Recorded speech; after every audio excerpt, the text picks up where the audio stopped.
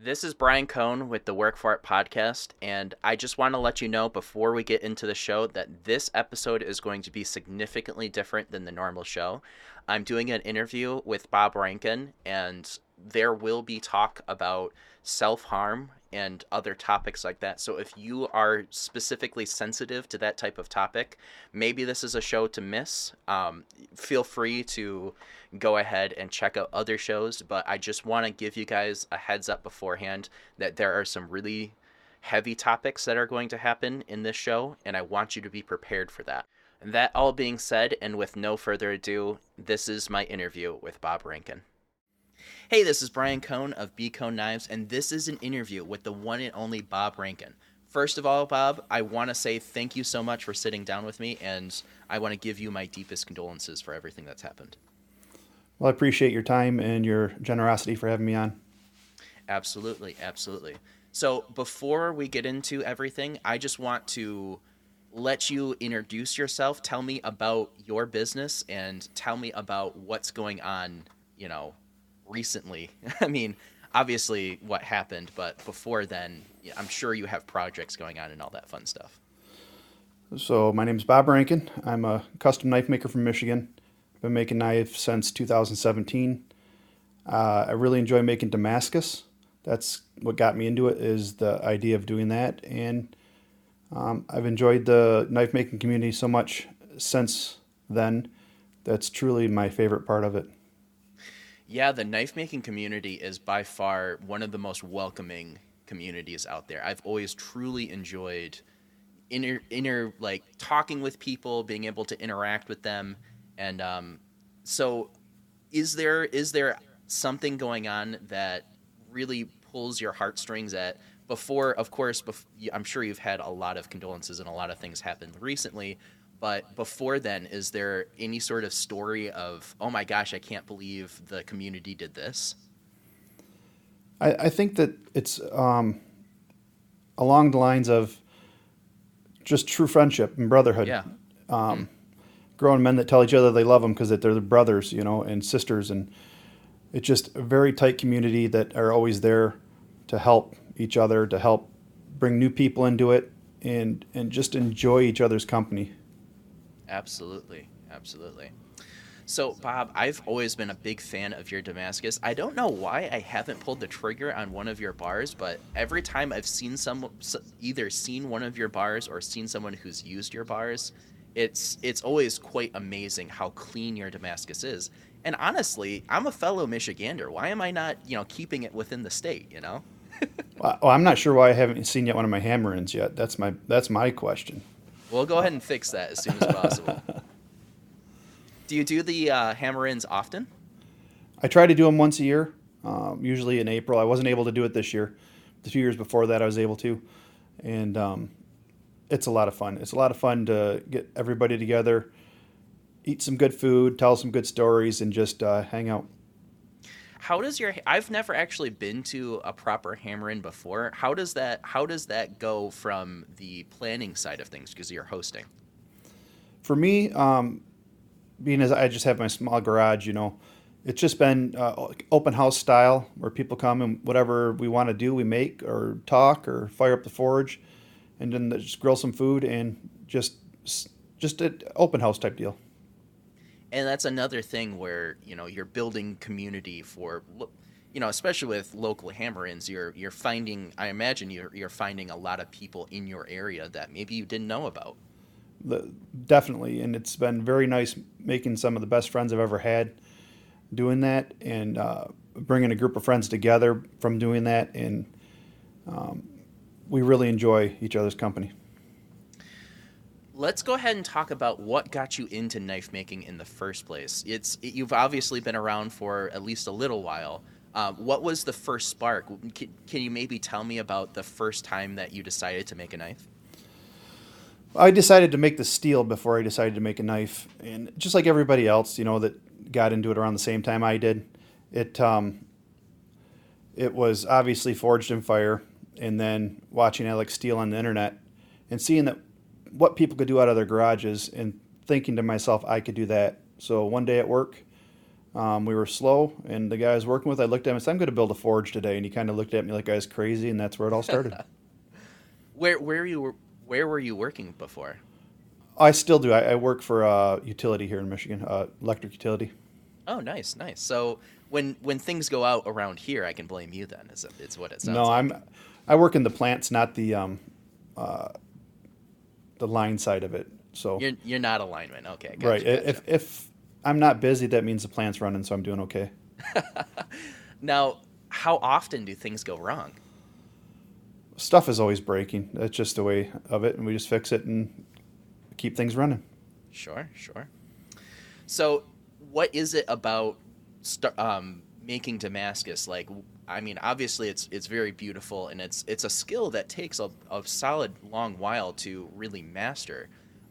Tell me about the first time that you made. Obviously, the first couple they're going to be rudimentary, or things are going to go wrong. But maybe tell me about the first time that you finished a bar of Damascus and you thought like, oh my gosh, this is ready for someone that could do this professionally to take this on. Well, I ruined a lot of steel to start with, Sounds about right. and then I hammered out my first little billet, 7-layer billet by hand, and got it to stick, and made myself a little shop knife I still use. It's a hideous little thing, but then I decided to build. I needed a press. So I decided to build my press, and I actually probably started selling knives before I was ready to, because I had a coworker that wanted one from an antler handle, and it's just got busy since then. Sure. Tell me about the press build. I've seen a couple of people build their own homemade presses. Were there many options when you were deciding to build the press, like to go out and buy it like at Coal Iron or a couple other different places? I didn't really know where to find them. I had found coal iron, and my press is similar to theirs. It's just like any other C-shaped press. Sure. The dies and stuff are different, but I enjoyed building my equipment. I built my forge. I still use the same forge. It's had a lot of different changes. I built my press. I've built two frames for it now. The first one was H-beam that wasn't strong enough. Now it's 1-inch plate. And I built my first grinder and PID in my toaster oven and stuff like that. So I enjoy building the equipment to solve problems too. Sure, sure. And I imagine a lot of that comes with the tendency from your job working at I'm not sure what to call it, electric factory? Is that the Power proper plant. term? Power plant. Okay, Yeah. there it is. Yeah. I mean, obviously, working at the power plant, you're constantly fixing things. So you took a lot of those skills and were able to apply it to your hobby, which has kind of exploded on you. Well, I've been an industrial welder my whole adult life. I was pipe fitter for 10 years, pipe fitter welder for 10 years. And we did equipment repair and stuff also. And I've been with the power company for 18 years. So it was in my wheelhouse to build this stuff myself. Did you have a lot of maker influences growing up? Like, tell me about the first time that, growing up, you decided, I want this thing, whether it's a toy or a sword or a whatever. I mean, tell me about the first time that you looked at a project and you thought, I'm going to make that, and you made it. I'm not sure. I think a lot of things in life were just from necessity, either not having the money or not Sure. wanting to try to pay somebody, whether it's fixing a car or fixing the house. Or I guess, honestly, one of my first times I guess I remember as an adult was my wife wanted a computer, so I had to figure out how to put one together out of a box of parts because I couldn't afford to buy her one. There you go. That's a whole different type of, building. Having built a couple computers myself, I know how intimidating it can be when you open up a box and you have a bunch of parts and you have to put them together just in the right order. And it was a little different back then too. It was all used parts my buddy got me from work, and it was a lot more intense trying to find the drivers and stuff like that than it is now. And then, of course, you have compatibility issues. Oh my gosh, there's so many pitfalls with computer building. It was fun though. We that was back before really the internet sales were popular, and the kids and I, my daughter was a baby, my son was little, because he's 5 years older than her, and we'd go to the computer show together on the weekends when my wife was working, and it was a lot of fun. Sure. And it can also, like you just said, it can be a lot of fun and it can turn into a very enjoyable hobby, if not a very expensive hobby. Oh, it definitely can get expensive. Now, do you still build computers on the regular, or is that just something you did in the past? When I get, I don't know, every once in a while I just get the desire to work, and once when I build one. Sure, sure. It's one of those things where you just can continuously upgrade and upgrade and upgrade, and it's kind of like that thought process of, if you have a ship and you replace every single part on the ship right down to the every plank, is it even the same ship anymore? It might be the same case, but they're definitely not usually the same computer. There it is. There it is. So let's talk about a little bit of what's going on. Obviously, you had one hell of a tragedy befall your family. Um, so there are opportunities for the listeners out there to contribute. There is a raffle that is being put on, and Chad and Dennis put together this really great knife set. You can go ahead and listen at the end of the show. There'll be about 20 minutes of us talking about it. So go ahead and wait till then to really hear all of the intricacies of that. But I just love the fact that they were able to see what happened and put something together to try to do whatever they can to help. And it's just absolutely amazing to me. And it's extraordinarily generous, and myself and my family are truly grateful to the community for all the support and love that we've gotten through this hard time. Sure, sure.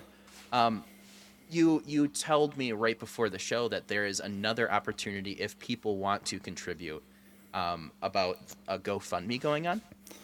Yeah, my daughter put together a GoFundMe. We decided to find some small charities and things that were important to him and things that are important to me. Sure. One of them is that while he was away from home, he adopted two cats from a cat cafe in Charleston, South Carolina.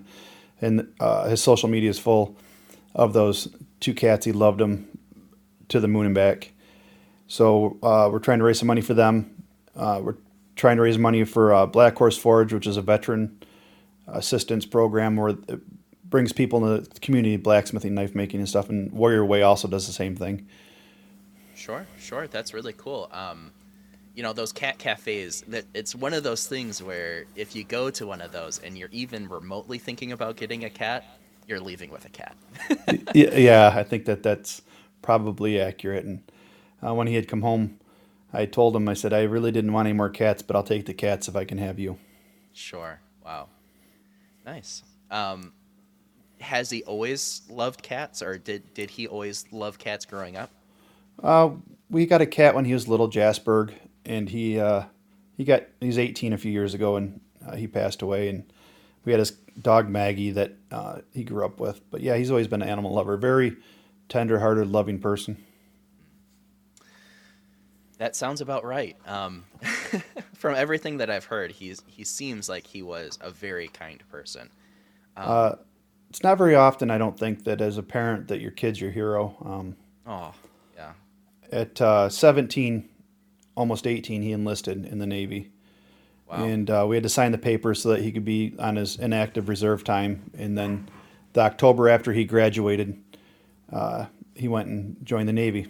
He took welding also in high school for 2 years, and he came home one day and said that he wanted to join the Navy. Which I said, well, let's go talk to a recruiter, because he always talked about joining the Army.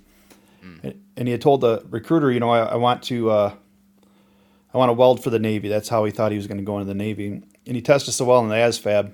The recruiter says, I can get you a welding job, no problem.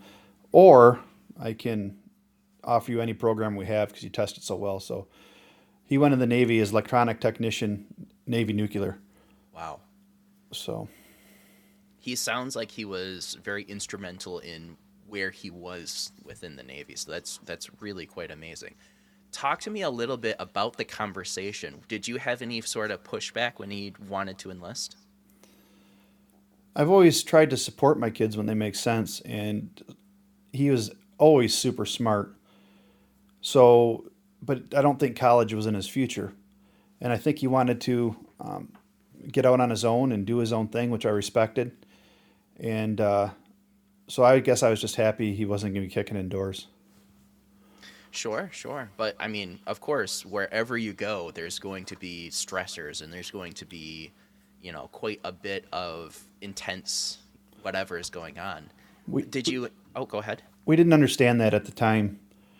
He had 2 years of schooling to start with. He had A school, and then nuclear school, and then prototype, which is like a hands-on, where they have two permanently moored subs where they actually run reactors in them. Wow. We really didn't understand what he signed up for ourselves until we went to his nuclear school graduation, and we listened to the admiral talk or the captain of.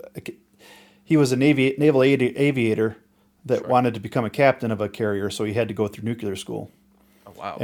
And he said that he was more intimidated of Navy nuclear school than he was of landing on a carrier at night. Oh my goodness. Yeah, it's a very hard program. It's extraordinarily demanding, and it one of his fellow sailors explained to me that they are the top 1% of the top 1%. It sounds like Bobby would have fit right in there, though. It Uh, seems like he must have been in his element. he, being the person that he was, when he left the Navy, he was a petty officer first class. So he was in charge of people. Okay. And he spent the last 2 years in Charleston, South Carolina, teaching Navy nuclear prototype. Sure, sure. Makes sense. And it sounds like all the people that have reached out to me because I asked for stories of them because we didn't get a chance to hear them. Okay. And he was an amazing man. He helped people's lives and touched people's lives. And so I have a book of stories of him and how he affected other people. Wow. That it has to make you feel so incredibly proud as his father to know that he was able to do so good for so many people. Well, one of the things I've said since my children become adults is that's one of the proudest things in my life is that not only everybody loves their children but that I actually like my children as people and enjoy being around them Mm, and that's very appreciate who touching. they are, as a human being and as an adult and how they interact with the world. Both of my children, I'm so extraordinarily proud of them. That has to be one hell of a feeling. That has to be so good. That it must be fulfilling that when they were able to affect in the greatest form, and that's all you can hope for, right? Yeah, and it's tough in this world because at the same time that they do those things, it also hurts them sometimes. I think when Mm, they see it's not reciprocated a lot of the times. sure, sure. And not to bring that upon or bring the conversation back to us, but a lot of times I'm sure you get the same reaction when you feel like you've made this really great bar of Damascus and you send it out to somebody and you don't hear from the person. Like for me personally, when I make a knife and I send it off, and then it's sent, as much time and effort you put into what you're making, you don't really get that return gratification of hey, you did a good job. Do you feel like you get that a little bit when you send out Damascus? Uh, it took a little while to understand it because if you look at it logically in the world, if they're not happy, you're going to know about it. That's true. So That's very true. hearing nothing sometimes, I suppose, is um, just as good as a compliment. That is a great way to think about that, for sure. But then you also have the people that when you hand deliver a knife or you see what they make with it. I've had like Rocco made a knife out of some of my Damascus. He made it in Blade magazine and stuff. So Wow. that that was a very happy moment for me last year at Blade Show. Sure. I see. I was over at Rocco's table and he was over talking with Noah Vachon and Ed from Edward Knives, and all three of those guys completely different styles. I don't know if you're familiar with the three of them or not. A folder maker, skaggle maker, and a kitchen knife maker walking to a bar type of thing. But they've all used my steel, and they've all Nice. made amazing knives with my steel, and now they're all friends from using my steel. So I really enjoy that part of it. That's this really community. cool. Yeah. And it's those weird things that you would never imagine that your steel would be in so many different aspects. I'm sure your steel has been used for things outside of knife making. Is there anything in particular that has jumped out at you? Not that I can think of right off the top of my head. I'm not firing on all cylinders right now, so Sure. Sure, that makes sense. That makes but I sense. really enjoy seeing people make things that I wouldn't make because it's just not my style, or I would never think of it. So I've really enjoyed watching other people and seeing what they do with my steel. Absolutely. So speaking of Blade Show, there was one hell of a thing that happened with this year Blade Show because it was supposed to be your first time having a table and you could not go. Yeah, I couldn't make it. And I have, like I said, I have some amazing friends, Chad and Rocco and Eric and Nico and Lucas and many other people helped run my table for me, so that I still had my table at Blade Show, and that meant a lot. And they wrote stories and well wishes in a book to me, and people I didn't get to see, and so I'm extraordinarily grateful for people taking the time to do that for me, and I'm going to be back next year. That's awesome.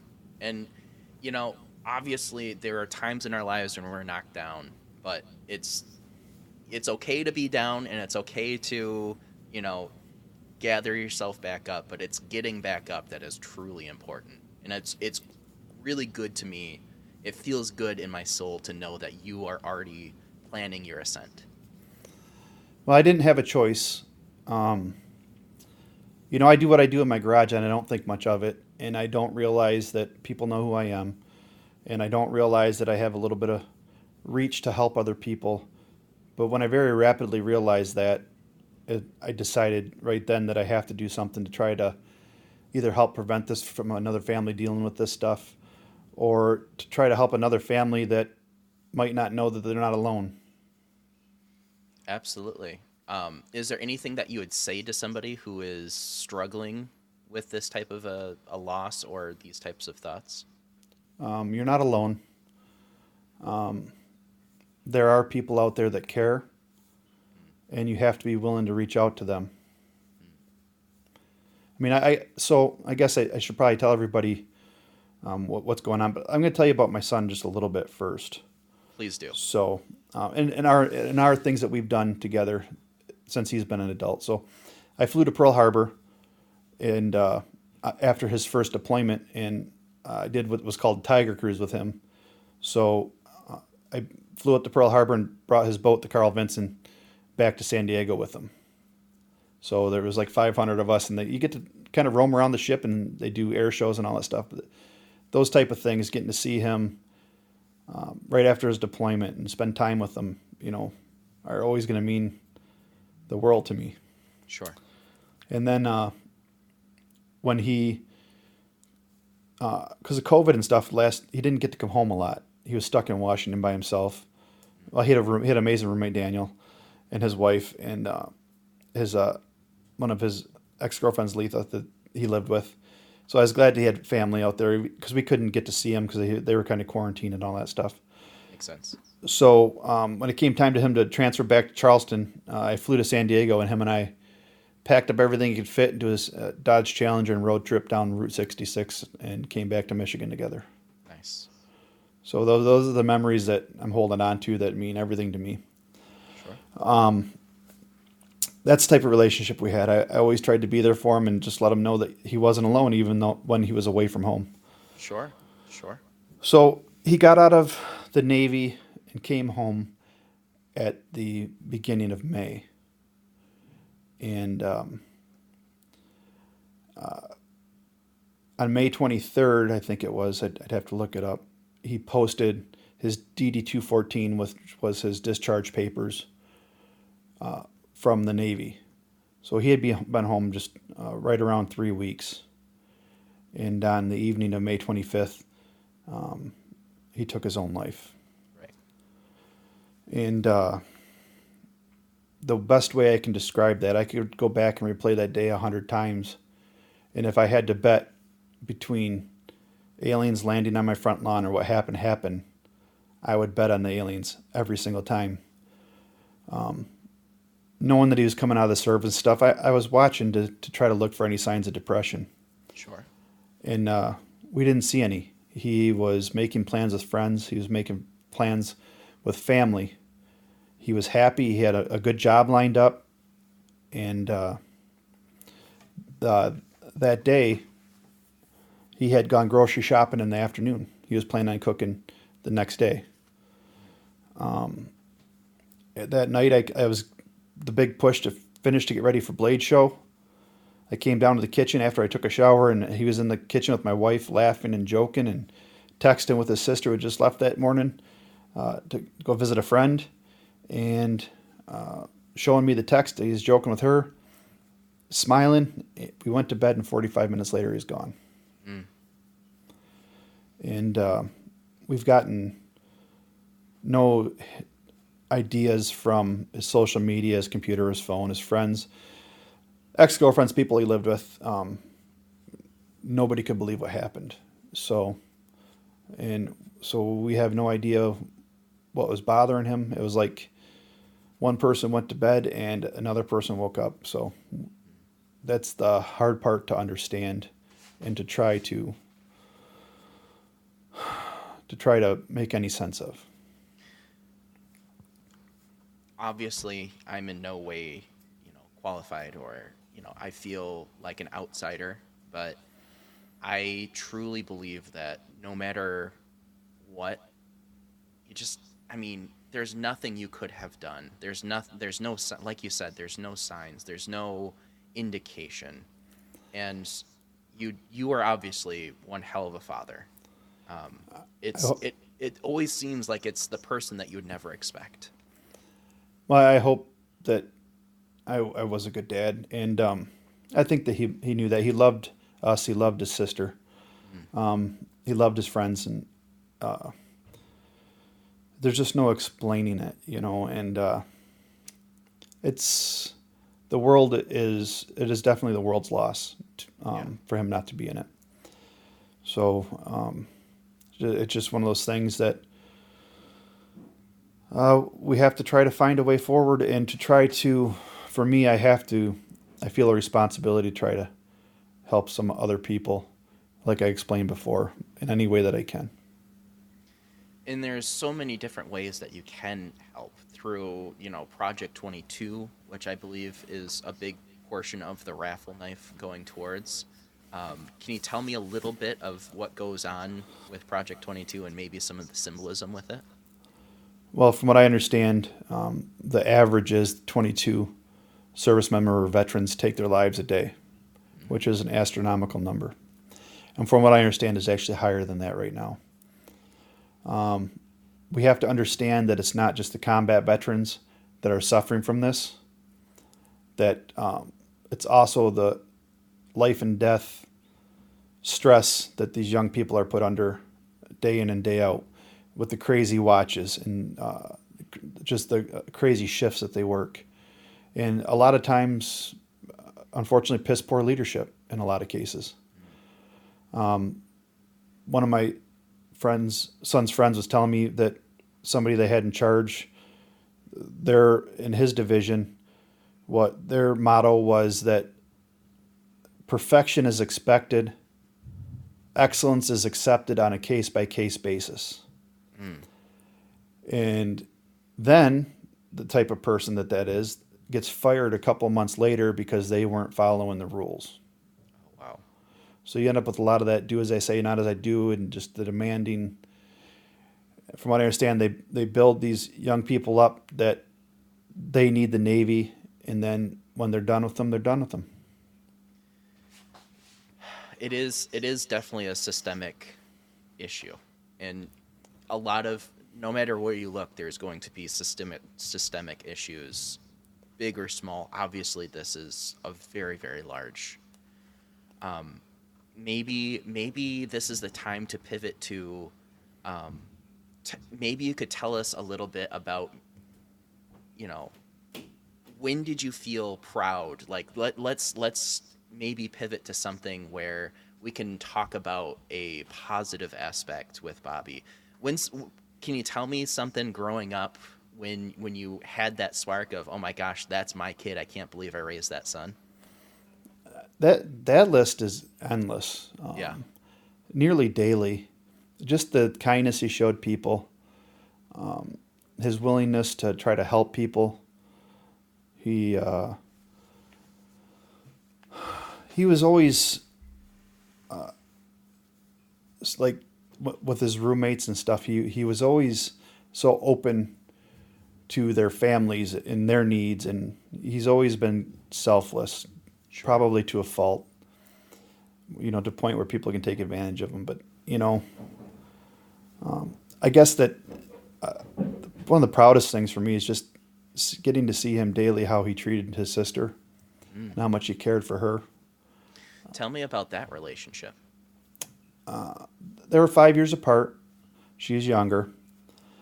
But especially as adults, they've always been close. She would go visit him and spend time with him, and he would take her around to wherever he lived, whether it was San Diego or Charleston. She never got to go out to Washington because of COVID, but Right. they, when my wife and daughter went down to Universal, he met them there. So there was always that. One of our things is our family games and stuff. We enjoy that type of stuff. We always enjoy laughing with each other and joking and harassing and that type of stuff. I know in the Navy there is a large propensity for, bunkmates or friends or people within the same group. Excuse me, I don't really know the terminology all that well. But there's always like, inside jokes and pranks and stuff like that. Did he ever tell you about any sort of, antics that they got up into? That unfortunately, it took a while to get him to open up about anything. He didn't like to talk about himself a lot. But I know that there was a lot of, like, one of he loved Leonard Kenny, so that they threw a party for him with that theme, and so I guess that helped a lot of them. But yeah, the Nukes have a different sense of humor. Yeah. Well, I mean, it's obviously it's a much more high stress, situation. You can't just be screwing around for sure. Um, Tell me about. He obviously went through naval boot camp. Did he ever tell you about the things that he went through to make it through naval boot camp, and maybe a little bit about what graduation was like? Well, that was his start to the Navy. He's always had kind of crummy luck. I've always kind of had like the little things in life, crummy luck. So it started for him at MEPS when he went to take his final ASVAB and physical. He ate bad tacos the night before and gave Oh himself food no! poisoning. Oh no! But he still passed his ASVAB with flying colors and stuff. And then during boot camp, 2 weeks from graduation, he got appendicitis. Gosh. So we didn't get to go to a naval boot camp graduation. We drove to the hospital to see him at Great Lakes instead. So we got to see him while he was in boot camp. And unfortunately, they don't just let you recover from that. You're still in boot camp. So he was in boot camp for like 4 months or whatever. Oh my gosh. Yeah, it was a long time. So he obviously was so exceptional that he was able to go through all of that and come out the other side. Yeah, he almost got sent home and would have had to start over within a couple days. Actually, while trying to get back into shape after that, he gave him stress fractures in his legs, pushing himself to try to get through. But he finished it, and then he went to his A school down in Charleston. Sure, sure. Does he have any? Do you have any stories about when he was down in that area? It one of my funny things, 'cause he's super smart, obviously, Sure. and I'll never forget his girlfriend at the time. Her car was dead, and he had to call me. Now he'd been through A school, so he is an electronic technician, Right. and he had to call me to ask how to jumpstart her car, and I thought that's something that I had shown him, but I'm thinking, really? Okay, Dad will tell you how to do it, So we worked through that. Do you think possibly that he knew how to do it? He just wanted to bring you in on this situation. No, I don't think so. I don't think they had any idea, because him and his roommate, 'cause they had a beach house in San Diego, and they came back into port and or back from their at sea there, and his friend was an electronic tech or electrical mate, EM, so he's an electrician, Sure. and they couldn't find the breaker box in the apartment to turn the power on. It's always those little things, you Yeah, know? and that stuff is always fun. That was Yeah. always I did always enjoy those calls, but no, he is a smart kid. They all them guys and girls are smart. They're just amazing people. Getting to spend time with them also, and seeing how outstanding that of people they are. What was Bobby like coming up through high school? Did he do sports? Did he do anything else? No, he definitely didn't do sports. He enjoyed his computer games. He enjoyed that community. He enjoyed spending time with. That was his people. He would stop and visit people that he knew from being online and stuff. So that was his thing that he enjoyed. For sure, for sure. So, you know, you were talking about building computers and whatnot. So that really fed his, that was his itch that you were scratching. Yeah, I enjoyed the building part, and I enjoyed watching him use them and get to. For his graduation present, I built him at the time a pretty top of the line gaming PC, and then set it up in his room. So he was Nice. surprised. Did you play any sort of games with him? I played Call of Duty with him, but then he got out of that and wouldn't play no more. So Just because you were beating up on him too much? no, he just grew out of that game, and I Sure. really don't. I really don't. I'm not a big gamer. I enjoy some gaming once in a while, but I'm always running out of time. It seems like. That is adulthood for sure. Always constantly wanting to do more, but, running out of time. So, I guess kind of getting towards the end of this, is there anything else that you want to talk about Bobby? Maybe is there more memories that you would love to maybe share? I think that I just I really want people to know, families, service people, you're not alone. Mm, And there are organizations out there to help you through it that aren't just the typical sit on a couch and talk about yourself. After getting to talk to Steve from Black Horse Forge and stuff, he's worked with the VA and stuff, and they've done actual brain scans on people, and the improvement that happens through this craft. So he has affiliate forges all over the country. Reach out, and we'll try to find a fit for you. sure. You know, I'm not a veteran, but I have the utmost respect for veterans, and I'm hoping in the future to be able to help anybody that's struggling. I know that finding this helped me at a time in my life where I needed the community, Yeah, and finding it was truly a blessing. absolutely. Absolutely. Now, outside of, supporting this GoFundMe and supporting this raffle, is there anything else that if someone wants to help you, is there a preferred way that you would like them to contact you or help you? Um, I would say the best way would probably be just to first off, if you're struggling and in danger, just message me through Instagram or whatever, and I'll get back to you as soon as I can. Sure.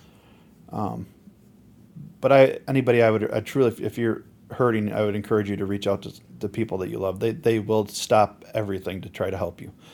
But you can use my email. Links to that are on my website, BobRankinCustomKnives.com, and all my contact information is there. But share these podcasts. Share Tyrell Knife Works video, just to try to raise awareness. If you're running a podcast or something like that, and you want to speak to me, just reach out, and I'll make the time. Absolutely. Bob, again, I want to say thank you so much for sitting down with me and sharing your experience. It's very touching. It's the mental health part aspect to things is something that we don't really talk about a whole lot. And I really feel like there is a lot of gain to be had by just simply reaching out to somebody, whether it's a friend, a family member, maybe, you know, to anybody, and, talk about your feelings, talk about what's going on, and you'll be surprised at just how much it can help. Again, Bob, I want to say condolences on behalf of me and the rest of the maker community, and I appreciate your time. Well, I thank you so much for the opportunity to be able to talk about this and try to raise awareness and hopefully help some other people. I truly appreciate it. Thank you. Absolutely. Thank you again.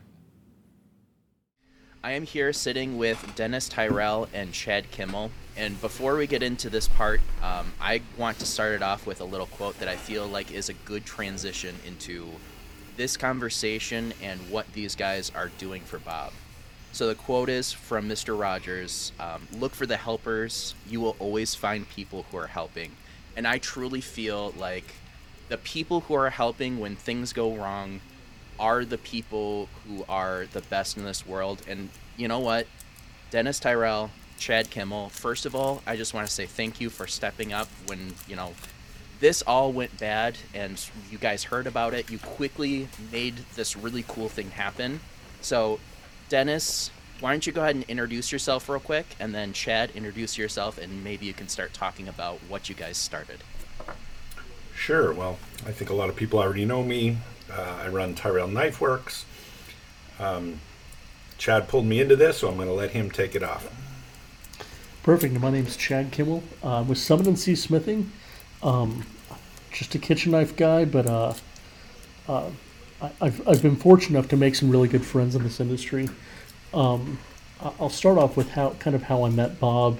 Like a lot of listeners, my very first kind of delve into the community of knife making was a podcast called Knife Talk Podcast. Yes. And I heard Jeff Fader speak about Bob Rankin pretty highly, and I was already making my own Damascus, but I was really interested in what Bob was doing, and so I reached out to Bob, and I got to know Bob a little bit, and we kind of slowly became friends, and we've worked on some projects and stuff together, and he's just when I say Bob is the best of us, Bob is the best of us. He's just got a huge heart, and he's always willing to help, and he's just one of those guys where you can't help but smile when you're around him.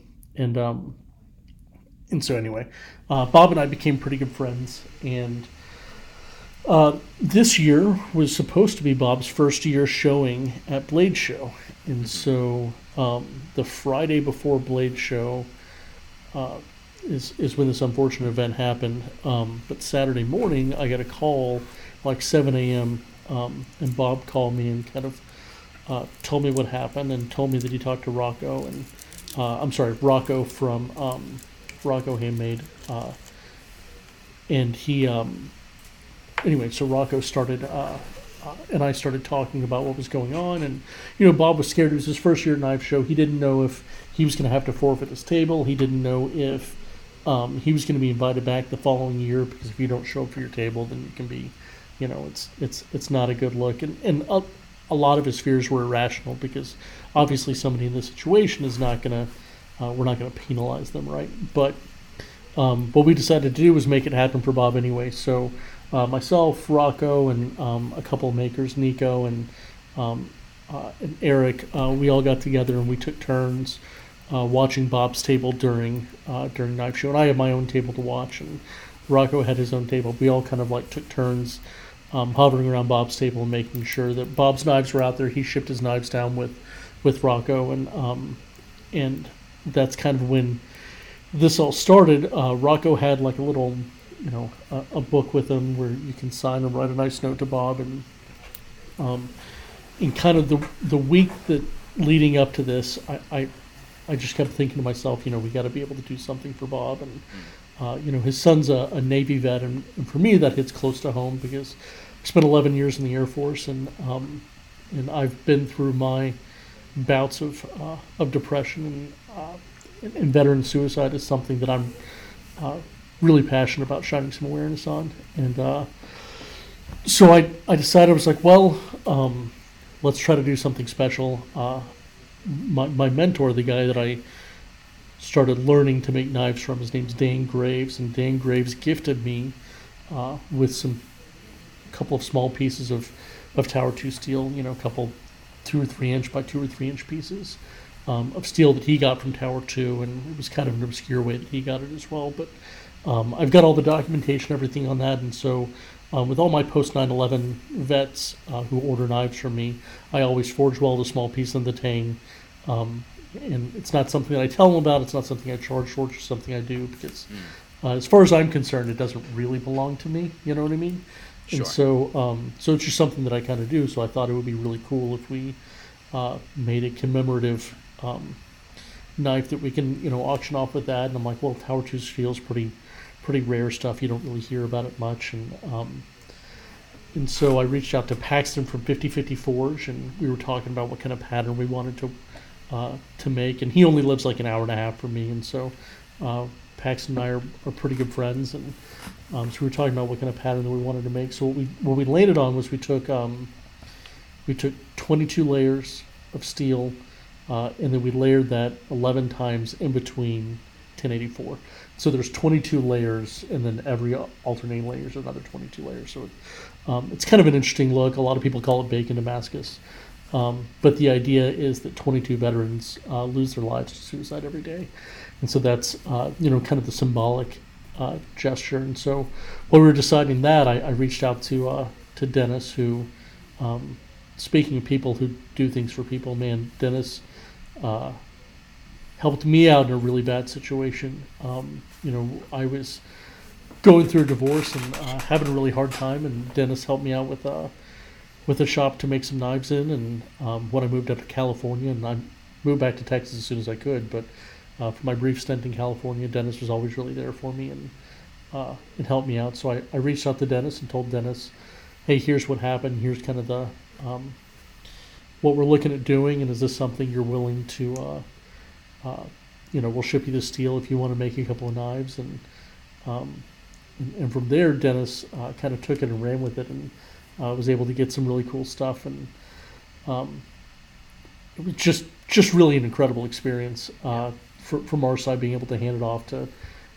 somebody as generous as Dennis, and to support my friend Bob, who's just,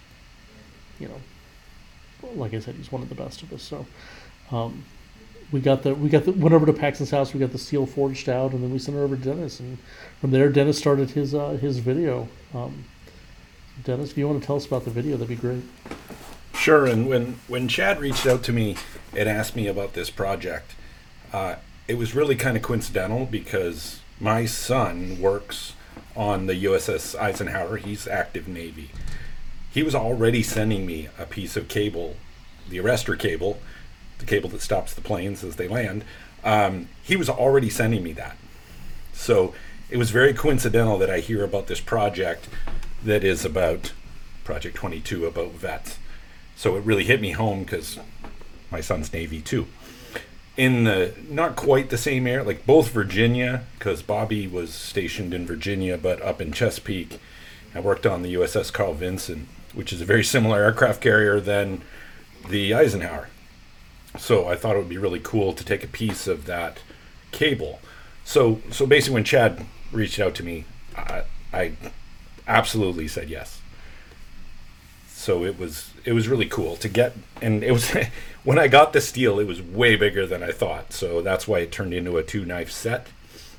But before that, this was all set up, kind of talking over the phone, and we were going to do this after Blade Show. But at Blade Show, it kind of got a bit of a groundswell. We were talking to some folks, and Lucas O'Hara from Grizzly Forge, I guess he was talking with the Warriors Way guys and the Black Horse Forge guys, who were both right beside me at Blade Show, talking to them, and he heard about it, found out about it, and that's where the wood for the project came from. Because he was involved, and I don't remember what the project was that he was involved with, but the Black Horse Forge guys were the ones that milled some of that George Washington oak when it fell. So that tree fell. So George Washington, the last tree he ever planted on his Mount Vernon plantation in 1780, The last tree finally fell in November of 2019. And the Black Horse Forge guys helped mill some of that and got to keep some of that lumber. So Lucas used some of that for a project, and then he had some left over, so he donated some of that. So I think that's just some really, really cool history. So he offered that at Blade Show. Just historical stuff you're never going to get your hands on. Like, that tree is almost as old as the United States. There are a lot of historical things that are incorporated into this set. Maybe you guys can kind of piece together, because there are quite a few things, including a nice little thing that just came up. Maybe now's a good time to really do an itemized list of everything that is going into this blade that is historically significant to both the Navy and America as in general. Yeah, that's great. So like I said, I've got a piece of Tower 2 steel that we put in the into the billet, and it's a small piece. It's incorporated in the very butt of the billet, but it's one homogeneous piece. Sure. And so that's really significant to any vet. And then just before this podcast happened, I had somebody reach out to me and ask me if they could donate a piece of wrought iron that was part of the Statue of Liberty. So that's actually hasn't been discussed yet. So we're talking about it right now for the first time on the podcast. And I think we're going to make Dennis is going to make a nameplate or something like that to kind of commemorate these knives in the box that he has. For one of these, Dave Curdila. He's with, nope, that's it. That's his name, Dave Curdila. He's reached out to me, and so I think we're going to get a piece of that and be able to incorporate that into the build as well, which would be really cool. I'll let Dennis talk about the other two pieces. Yeah, so I took a piece of that arrestor cable from the USS Eisenhower because I wanted some Navy history in this. And then in the video, I forged that down and actually make pin material. So the pins on the two knives, so 4 pins, is made from that cable. And then, of course, the liners, we use the George Washington wood as kind of liner material. Just because, yes, it's white oak, and it's just not that interesting visually. It's the history that we wanted out of it. So it looks really good as liner material. And then to follow kind of a Navy theme, I wanted blue tiger maple just to represent the waves on the ocean as the handle material. So that was a conscious choice to pick that. I have to compliment you on that, because what Chad was calling Bacon Damascus with the 22 layers, it itself has a lot of waves, which is very indicative of the waves of the water Navy. And then also that just flows right into that blue wave in the handle and the tiger. Oh my gosh, it screams Navy, and it's just so iconic. And I really, really appreciate all of the time and effort you made to make that happen. It's really quite amazing that you guys were able to pull this off.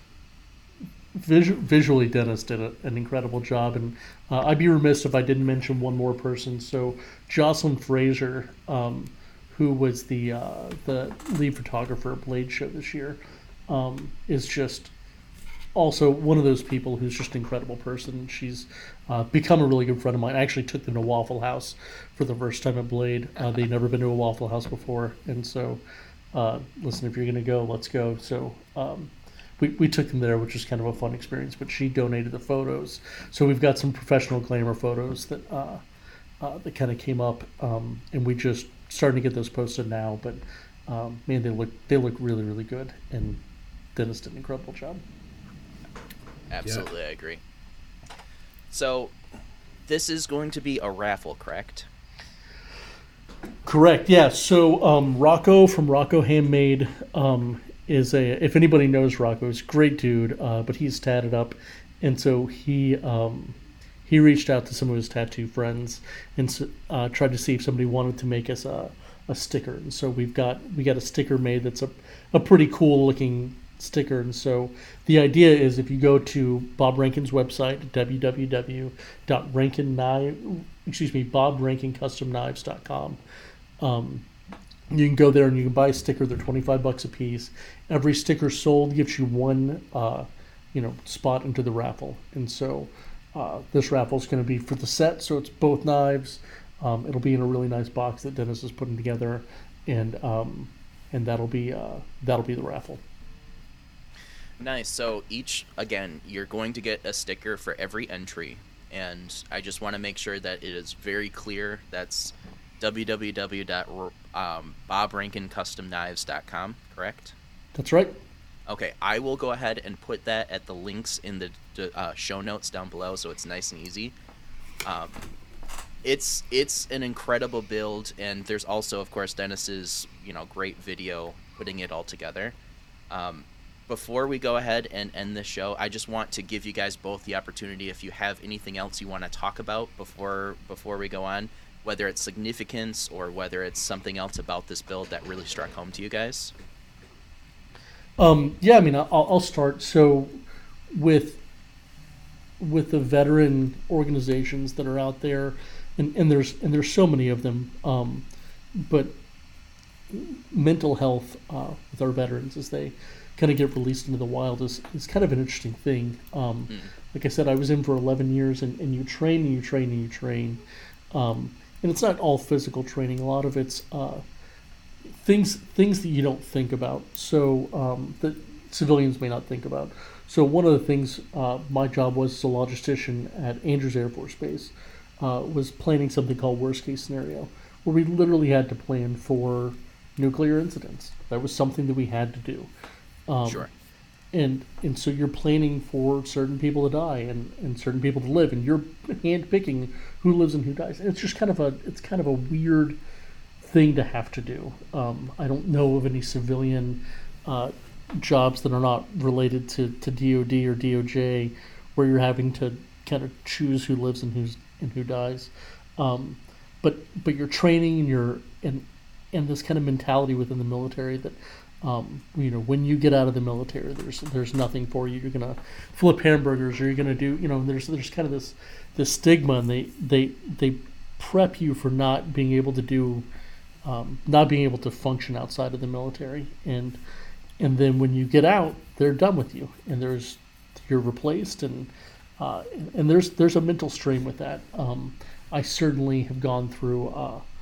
I've gone through it. Getting a job outside of the military and functioning outside of the military was a really, really tough thing for me. And I had, I don't love to kind of throw it out there, but I definitely had, a suicide attempt, and luckily I'm still here. But I had, it was a really bad situation, and the person that I chose to talk to about it kind of threw it back in my face, and it was used against me, and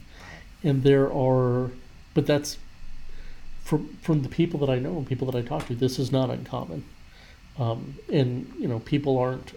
It's not a healthy thing to do, but it's not something that people are typically equipped to deal with, and so I don't put as much blame on the person that I came out to about the situation, because that's a lot to deal with, and so I don't necessarily blame them, but it's definitely something that when all this comes to light, really hit home on a really close level for me, and so anytime that I have the opportunity to do something for a veteran, or to kind of shed some light on such a serious subject, and something that people don't really think about all the time, and I like to take that opportunity and help where we can help out.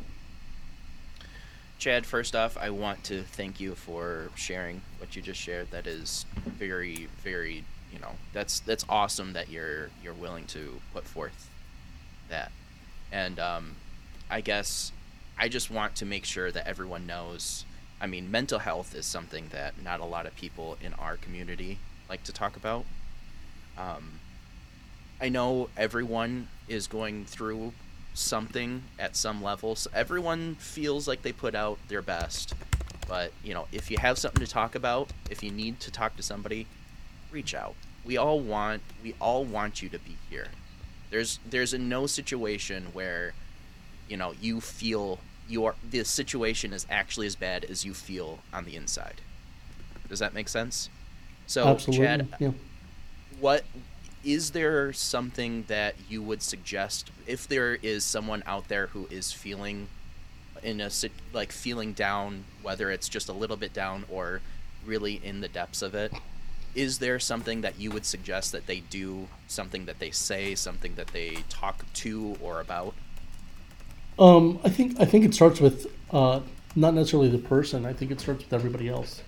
I think it starts with everybody normalizing the talking about mental health, talking about, hey man, I had a really rough day today. Let's and being there for people to talk about it, because opening up about those situations is hard, and having an open, receptive audiences is the scary part. And so I think by normalizing having these mental health conversations and really, like I said, normalizing that, it goes a long way to people being able to open up to you and speak freely.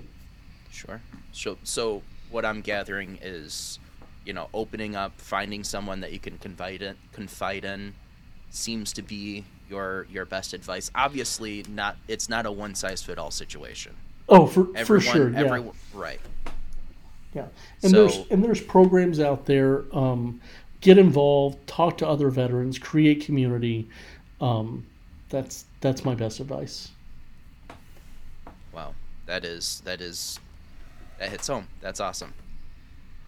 I hate to do this to you, Dennis, but Dennis, do you have anything to add? Just, I mean, like I said, my son's active Navy, my stepson, but consider my son. My son-in-law just got out of the Army, so and they're both young men, and nobody wants this to happen. So anything I can do to help, I will do it. Mm. And that's what we love about you, Dennis. It always seems that Dennis is that guy. I mean, I appreciate you. A lot of people appreciate you, and I love the fact that both of you were able to step up in this way to make this happen. So, guys, I just want to say thank you for listening to this. I know there's probably a lot of conversation that is hard, and I want you guys to feel free. If you ever have any conversation you want to have with somebody, my DMs are open. I'm sure there's a lot of people out there that want to see you in this world, and damn it, everyone wants to see you tomorrow. So please be here. I appreciate you all. I hope you all have a fantastic rest of your day. Work for it.